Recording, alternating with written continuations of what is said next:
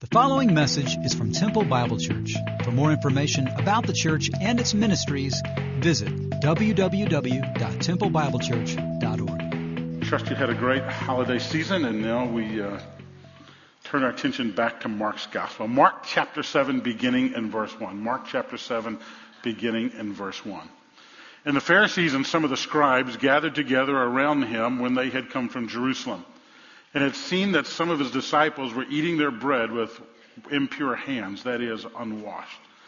For the Pharisees and all the Jews do not eat unless they carefully wash their hands, observing the traditions of the elders. And when they come from the marketplace, they do not eat unless they cleanse themselves. And there are many other things which they have received in order to observe, such as the washing of cups and pitchers and copper pots. And the Pharisees and the scribes asked Jesus, "Why do your disciples not walk according to the tradition of the elders, but eat their bread with unwashed or impure hands?"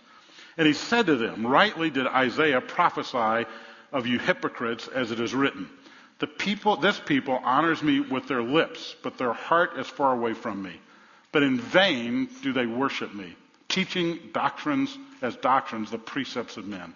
Neglecting the commandment of God, you hold to traditions of men."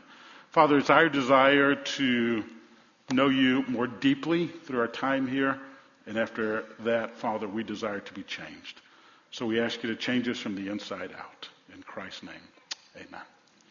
It's easy to focus on the wrong things sometimes. Would you agree with that statement? Sometimes we get focused or distracted and we focus upon the wrong things. And that's what was happening to the Jews in the first century. We had a great holiday season. You know, when you're not sure you're going to be here for a holiday season, every day is a celebration and a wonderful time. And our nieces and nephews and all of our grandkids gathered at our home for the holidays, and they were really focused. I mean, they were so focused on this game that nothing was going to break it up. So they're at the dining room table, and there are about a dozen of them there playing this game.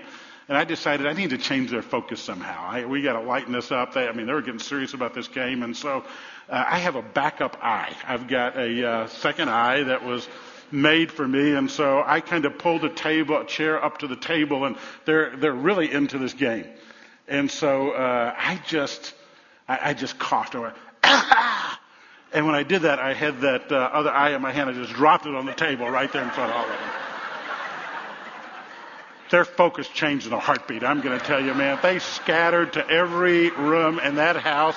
Our granddaughter wouldn't even come see me for about 2 hours. No, Papa Doe, no, Papa Doe, no, Papa Doe. You know, sometimes we get focused on the wrong things. Our focus changes and sometimes wrong things. And that's what was happening in the first century of Judaism. I mean, they began to focus on the traditions of men rather than the Word of God. In fact, if you look at this section, if you write in your Bibles, in verse 3, underline the word traditions. Then drop down to verse 5, tradition of the elders. We're talking about not what is true from the Word of God, but what they've added to the Word of God. Then again in verse 8, tradition. Again in verse 9, tradition. Again in verse 13, traditions. Now, Christ and the leaders of the nation of Israel has squabbled about this before. We saw it back in Mark chapter 2. They came to Christ and said, "Why do we fast and your disciples don't?" And then Christ healed on the Sabbath. And they said, "Why is it that we observe the Sabbath, the traditions of men, but your disciples don't?" And so they had this battle. And they elevated their traditions to be equivalent to the Word of God. I mean, they held to their traditions so much so that after Christ had healed on the Sabbath, he had done the right thing but on the wrong day. And after Christ had come along and he and the disciples were not fasting, he said, when the bridegroom is there, you don't fast, you celebrate. When he had announced this to the Pharisees and the Sadducees and the Herodians, it says in Mark chapter 3, they took their traditions so seriously that the Pharisees went out and began to plot with the Herodians how they might kill Jesus. They had elevated their traditions to be equivalent to the Word of God. They'd done that for two reasons. First of all, they did it for spiritual reasons. They thought somehow by keeping the traditions that they honored, they would somehow earn God's favor. We call that legalism. Doing things to earn God's favor. Secondly, they were doing it for nationalism. They were doing it because every good Jew, every good Israelite kept the traditions of the elders, and to be a good Jew or a good Israelite, you did it. So for spiritual reasons and for nationalistic reasons, they observed the traditions of the elders. Now, I mind you, these are not things from the Word of God. These are things added to the Word of God. They were added to initially for the right reasons. They wanted to be ceremonially clean. They wanted to be able to enter places of worship so that they had cleansed themselves in a right way. But they got carried overboard with it, and I'll show you that in a minute. The accusation against Christ is you don't obey our traditions. If you look at verse 1, this is a theological group of folks that are coming from Israel on a headhunting trip. I mean, these are theological headhunters. They came from Jerusalem specifically to listen to Christ and to catch him. And in verse 2, what happens is the disciples were eating without washing their hands. Now, I thought my mom made that verse up, actually. You're not going to eat at this table before you go wash your hands. But, I mean, the Jewish washing is an interesting thing to study. In fact, if you look at the insertion of Mark in the next two verses, you see it in parentheses in your Bible. He said the Pharisees became obsessed about washing and cleanliness. I mean, the Pharisees and all the Jews do not eat unless they carefully wash their hands, observing, once again, not the Word of God, but the traditions of the elders. And so when they go to the marketplace, they wash. When they receive things, they wash. They have instructions on how to wash their cups, their pitchers, their copper pots, everything. They had this total obsession with washing. I mean, some of you are saying, I don't see what's so bad with that. How many of you right now, have some of that antibacterial stuff in your purse right now? Raise your hand. There you go. Okay. You're saying, I understand fully why they would be obsessed with this. You understand why I do that. Cleanliness is next to godliness, Gary. That comes out of Hesitations 3:16. It's in my Bible. Here's the problem. They had taken this and elevated it to an equivalency of the Word of God. And so they did crazy things. I mean, we would look at it. For instance, one of the rabbis had been arrested by the Romans. He was placed in a cell, and he would use his daily ration of water not to drink, but he would use it to wash, and he almost died because of not having water to drink. There was another rabbi who was caught not washing his hands prior to a meal, and he went before the Sanhedrin to be excommunicated. I mean, that's how crazy it had gotten. I mean, it's absolutely insane. The Mishnah, which would be the Jewish interpretation of the law, which would be finished years later, contained 36 pages on how to wash. 36 pages. There was a group called the Essenes. Some of you have been with Bev and I when we have led tours to Israel. And if you go to the place where the Essenes are, what you'll see there are all these places for them to bathe and all these places for them to be cleansed. They've become obsessed with that. I mean, they were as obsessed with washing as some of you are obsessed with watching the Dallas Cowboys. Oh, you can't do that, can you? It's over. What do you call 53 millionaires watching the NFL playoffs? Dallas Cowboys.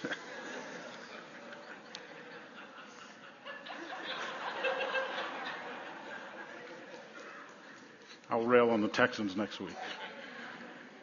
Following traditions is not a biblical mandate. That's what Jesus is telling them. Following the traditions of the elders is not a biblical mandate. You're concerned about what's on the outside. That's the problem. You know, as I was preparing for this, I thought, what are some of the traditions that churches and individuals in churches elevate to a biblical status in our day and age? I mean, what are some of those? I want you to think, I went down to David Richardson's office, I a small group pastor, and we began to talk, and by God's grace, many of the legalistic things that many churches adhere to, we don't here at TBC. But we all come from different backgrounds, and even TBC has some, I'm sure, and others. I mean, there are traditions that we elevate to the status of biblical truth. For instance, there's some churches you go to, if you don't use the King James Bible, it's not biblical. Let me let you know a secret. It wasn't written in King James English. It was written in Greek and Hebrew. King James is a translation, like there are other translations. There are other churches you go to, appearances matter more than anything else. And let's face it, that's where some of us struggle. How can they really know Jesus if they're tatted up everywhere and look like that? If their hair, is like a porcupine and colored like a peacock, how can they know Jesus? One of the guys that blew you away a couple of years ago was a guy named Jonathan. Jonathan played electric guitar back here. Remember Jonathan? Jonathan had hair like a porcupine and colored like a peacock. But he threw some of you off. The first thing he did, he wore a tie every Sunday. Some of you are thinking, how can that be? Here's a guy 20 years old, looks like that, and he wears a tie with his blue jeans every Sunday. But the second thing, some of you got to know Jonathan. And when you get to know Jonathan, you get to know Jonathan's heart.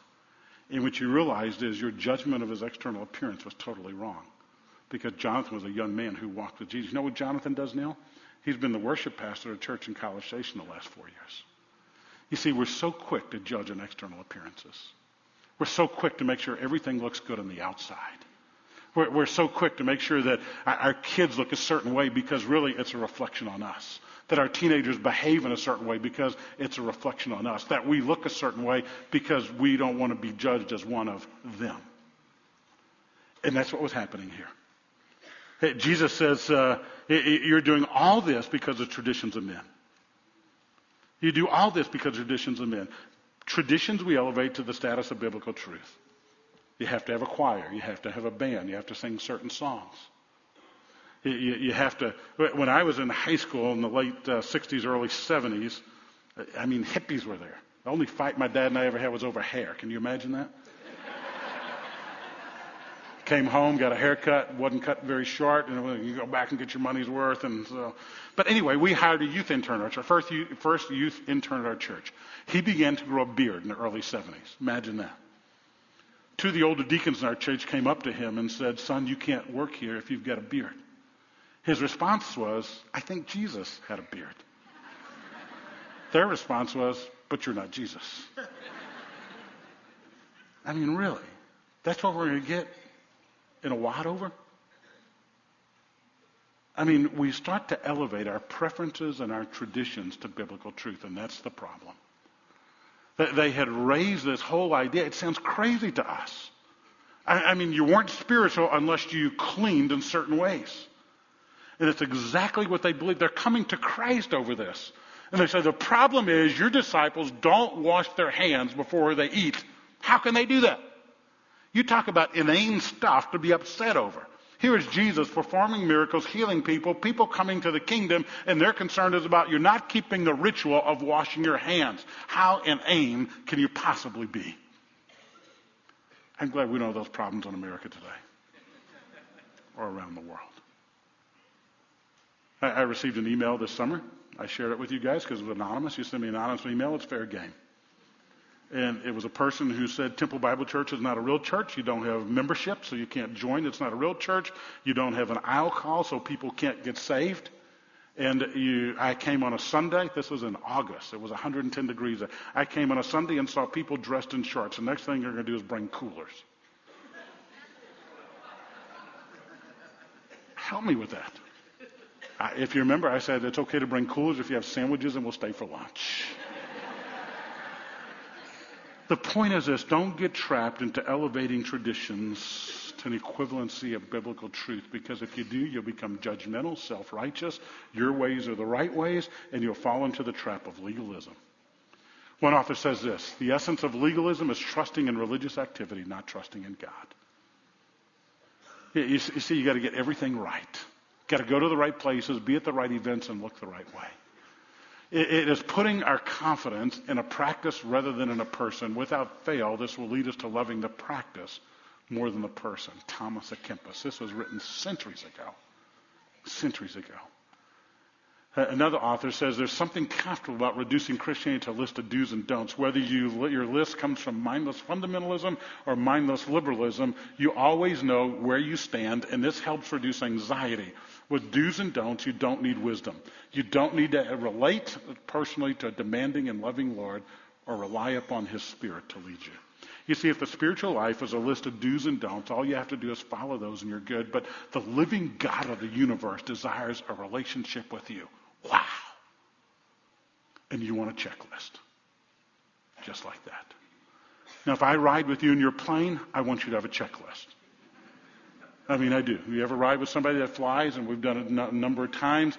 Several folks have planes here. I want them to have a checklist they go over because I want to make sure everything. I want them to be legalists in that area. But when it comes to the spiritual life, God is not a list keeper. He's one who looks at the interior, not the exterior. He looks at the heart, not what's on the outside. And so the accusation is, you don't follow our traditions. His answer is, you're right, I don't. I'm not concerned about your traditions. I'm concerned about obeying the Word of God. I'm concerned about obeying the Word of God. Obeying the Word trumps your traditions. In verses 6 and 7, he's very clear about it. Rightly did Isaiah prophesy of you hypocrites. Now imagine you're in the audience and you are one of the Pharisees and scribes who come there, and he points his finger. Jesus says, you're a bunch of hypocrites. In fact, Isaiah wrote about you. You honor me with your lips, but your heart is far away from me. You've got Christ on your lips. You look great on the outside. You're washing your hands when you're supposed to do it. You're taking baths when you're supposed to do it. But the reality of it is, on the inside, you're rotten to the core. You're following external things rather than following the living God. By the way, these folks were dedicated. This is not about dedication. They were dedicated. They followed these legalistic things to the max. In fact, in verse 8, he says, you neglect the commandment of God to hold to the traditions of men. Religious people love to hide behind religion. They love the rules of religion more than they love Jesus. We love our rules more than the Savior. Hey, if you do this, show up here, do that, then you're spiritual. God says, no. I want you to walk with me. I want you to honor me. I want you to be a man of the Word, a woman of the Word. I want you to walk with me every day. Legalism, Max Lucado says, doesn't need God, is a search for innocence, not forgiveness, is a systematic process of defending self, explaining self, exalting self, justifying self. Legalists are obsessed with self and not obsessed with God. In fact, Jesus gave an example of that. I mean, he turns to them and says, here's what you do. Look at verse 9. He said to them, you nicely set aside the commandment of God in order to keep your tradition. Now, what's the command? If you look at verse 10, he says, here's the command. Honor your father and mother. That's the commandment. And in the rest of verse 10, he says, some of you are not going to like this second command. It says, he who speaks evil of his father or mother shall be put to death. I'd be doing a lot of funerals if we did that. I mean, you speak evil of your mom or dad and you die? I didn't make that up. I'm reading it right out of the Word. Might not be a teenager left on the planet if we applied that. But you say, if a man says to his father or his mother, anything of mine you might have has been given to Corban, that is, Corban means an offering, you no longer permit him to do anything for his father and mother, invalidating the word of God by your tradition. You say, what does that mean? What does Corban mean? Well, basically it means I dedicate what I have to the temple and to God. And so what was happening, the word of God says, honor your father and mother. The word of God says, don't speak evil. And so you know what people did? They would dedicate everything they had to the temple. That's Corban. So you don't have to take care of your elderly parents because everything you have belongs to God. I remind you, in that day, there were not homes to go to, homes for disabled folks. There were not retirement homes, nursing homes. There was not Social Security. There were not retirement accounts. Basically, families cared for family members. And basically, what they were doing here, they were dedicating everything to God and saying, I can't take care of your mom and dad because it all goes to God. But interestingly enough, they had set up a system. You know what the system was? After mom and dad had died, for 40 shekels, if the mama died, 50 shekels if the daddy died, you could buy your stuff back. So basically the tradition was you have to take care of mom and dad because you've dedicated everything to the temple and to God, and therefore you don't have to worry about mom and dad. The traditions of men is to dedicate everything to God. When they die, you buy it back and you haven't done anything for your mom and dad. That's sick. Sick. That's how they were protecting their stuff. Rather than reaching out to those in need, especially even family members. That's why Paul would write in 1 Timothy chapter 4, he said, he who does not provide for his own family is worse than an infidel, worse than an unbeliever. And so what was happening? Well, they're focused on external things. Look at verse 14. He says, After he called the multitude to him again, and he said, listen, there's nothing outside a man, verse 15, that going into him defiles him. But the things that proceed out of the man are what defile him. Then he dropped down to 17. He gets the disciples together to explain to them. And he said to them, do you lack understanding also? And they're going, we do. Explain it to us, Jesus. He says, do you not understand? Whatever goes into a man from the outside doesn't defile him because it does not go into his heart. It's eliminated through his stomach. Thus he declared all foods clean. Now, we could spend a whole sermon talking about that little parenthesis right there. Remember that Peter is behind the writing of Mark. Peter's the one who was told to go to Cornelius' house and where everything was declared clean. And so the emphasis here would be on all foods being clean, but I'm going to focus on the other. It says in verse 20, that which proceeds out of man is that which defiles the man. He says the problem is you're focusing on external things, but it's the inside that's rotten. You need to pay attention to the inside, not the outside. You need to pay attention to what lies beneath. So, Gary, what does it have to do with us now? Let me put it this way. If the primary issue for an alcoholic alcohol, I would submit to you it's not. It's a heart. If the primary issue with a person who walks in unforgiveness, no, I submit to you it's his heart. The person who's a sex addict, is the primary problem sex? I submit to you it's not. It's her heart. If the person who is not generous, is the problem money? I submit to you it's not. It's your heart. You see, if your heart is right, then your behavior will follow. The problem is, in the church, what we want to do is have everybody look right. So most pastors teach 5 ways to save your marriage, 4 ways to do this, 6 ways to do that, and they give you a lot of principles and a lot of moralistic teaching, but the reality of it is God wants to transform you from the inside out. He wants your heart to be changed. And the problem is, we're satisfied looking good on the outside. Let me put it this way. At Christmas time, all our grandkids were there. We had packages for them. You know what happened in our house this Christmas? They were so enamored. Bev can wrap presents like nobody in the world. I'm going to tell you that. There's a gene in her that I don't have. It's a gene in most of you women that most of us men don't have. It comes to wrapping stuff. Our grandkids were so enamored with how good those presents looked wrapped, they didn't open them. You believe that? You got any 7-year-old and 5-year-olds? 3-year-olds? They could care less with it. We should have wrapped them in newspaper and saved all that money. They could care less what the outside looks like. All they wanted to see was on the inside. A few months ago, there was a knock on our door. One of our precious ladies in our body showed up, and she had a bouquet of flowers for Bev and one for my mom. And underneath that was an ice chest. Inside that ice chest were 6-quart containers of Bluebell ice cream. You know, I looked at that and said, this is amazing. Cookies and cream, homemade vanilla. I just stared at them. Never opened them.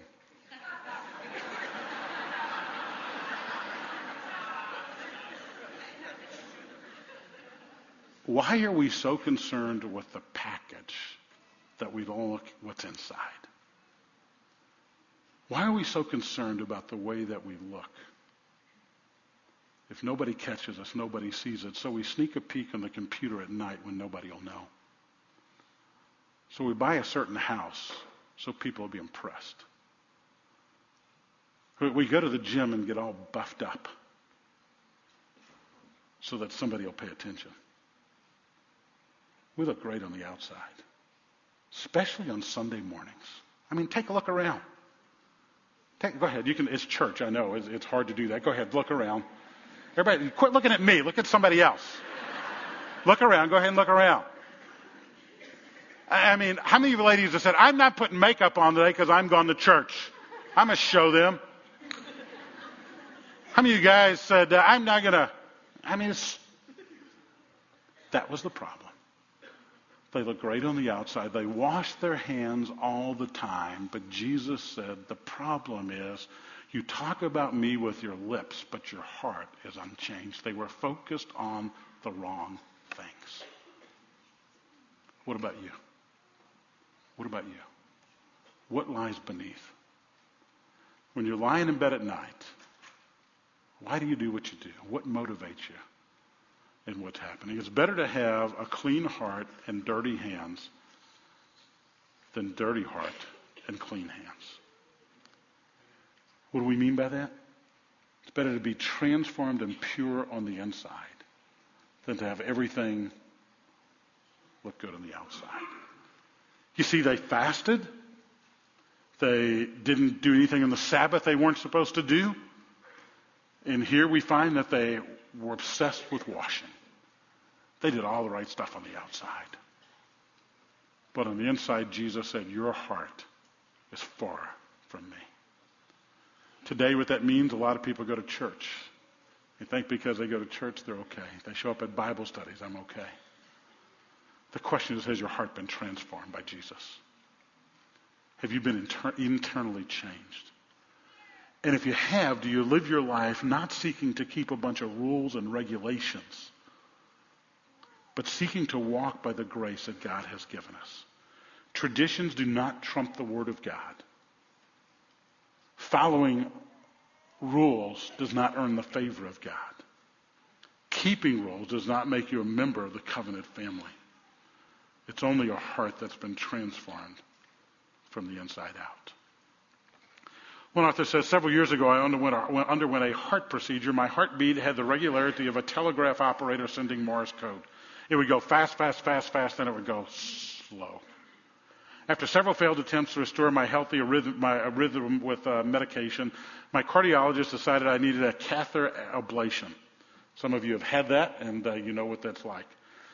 He said, he put it this way. He said he would insert 2 cables in my heart via blood vessel, one a camera, the other an ablation tool. To ablate means to burn. So he was going to burn, cauterize, singe a part of my heart that was misbehaving, he said.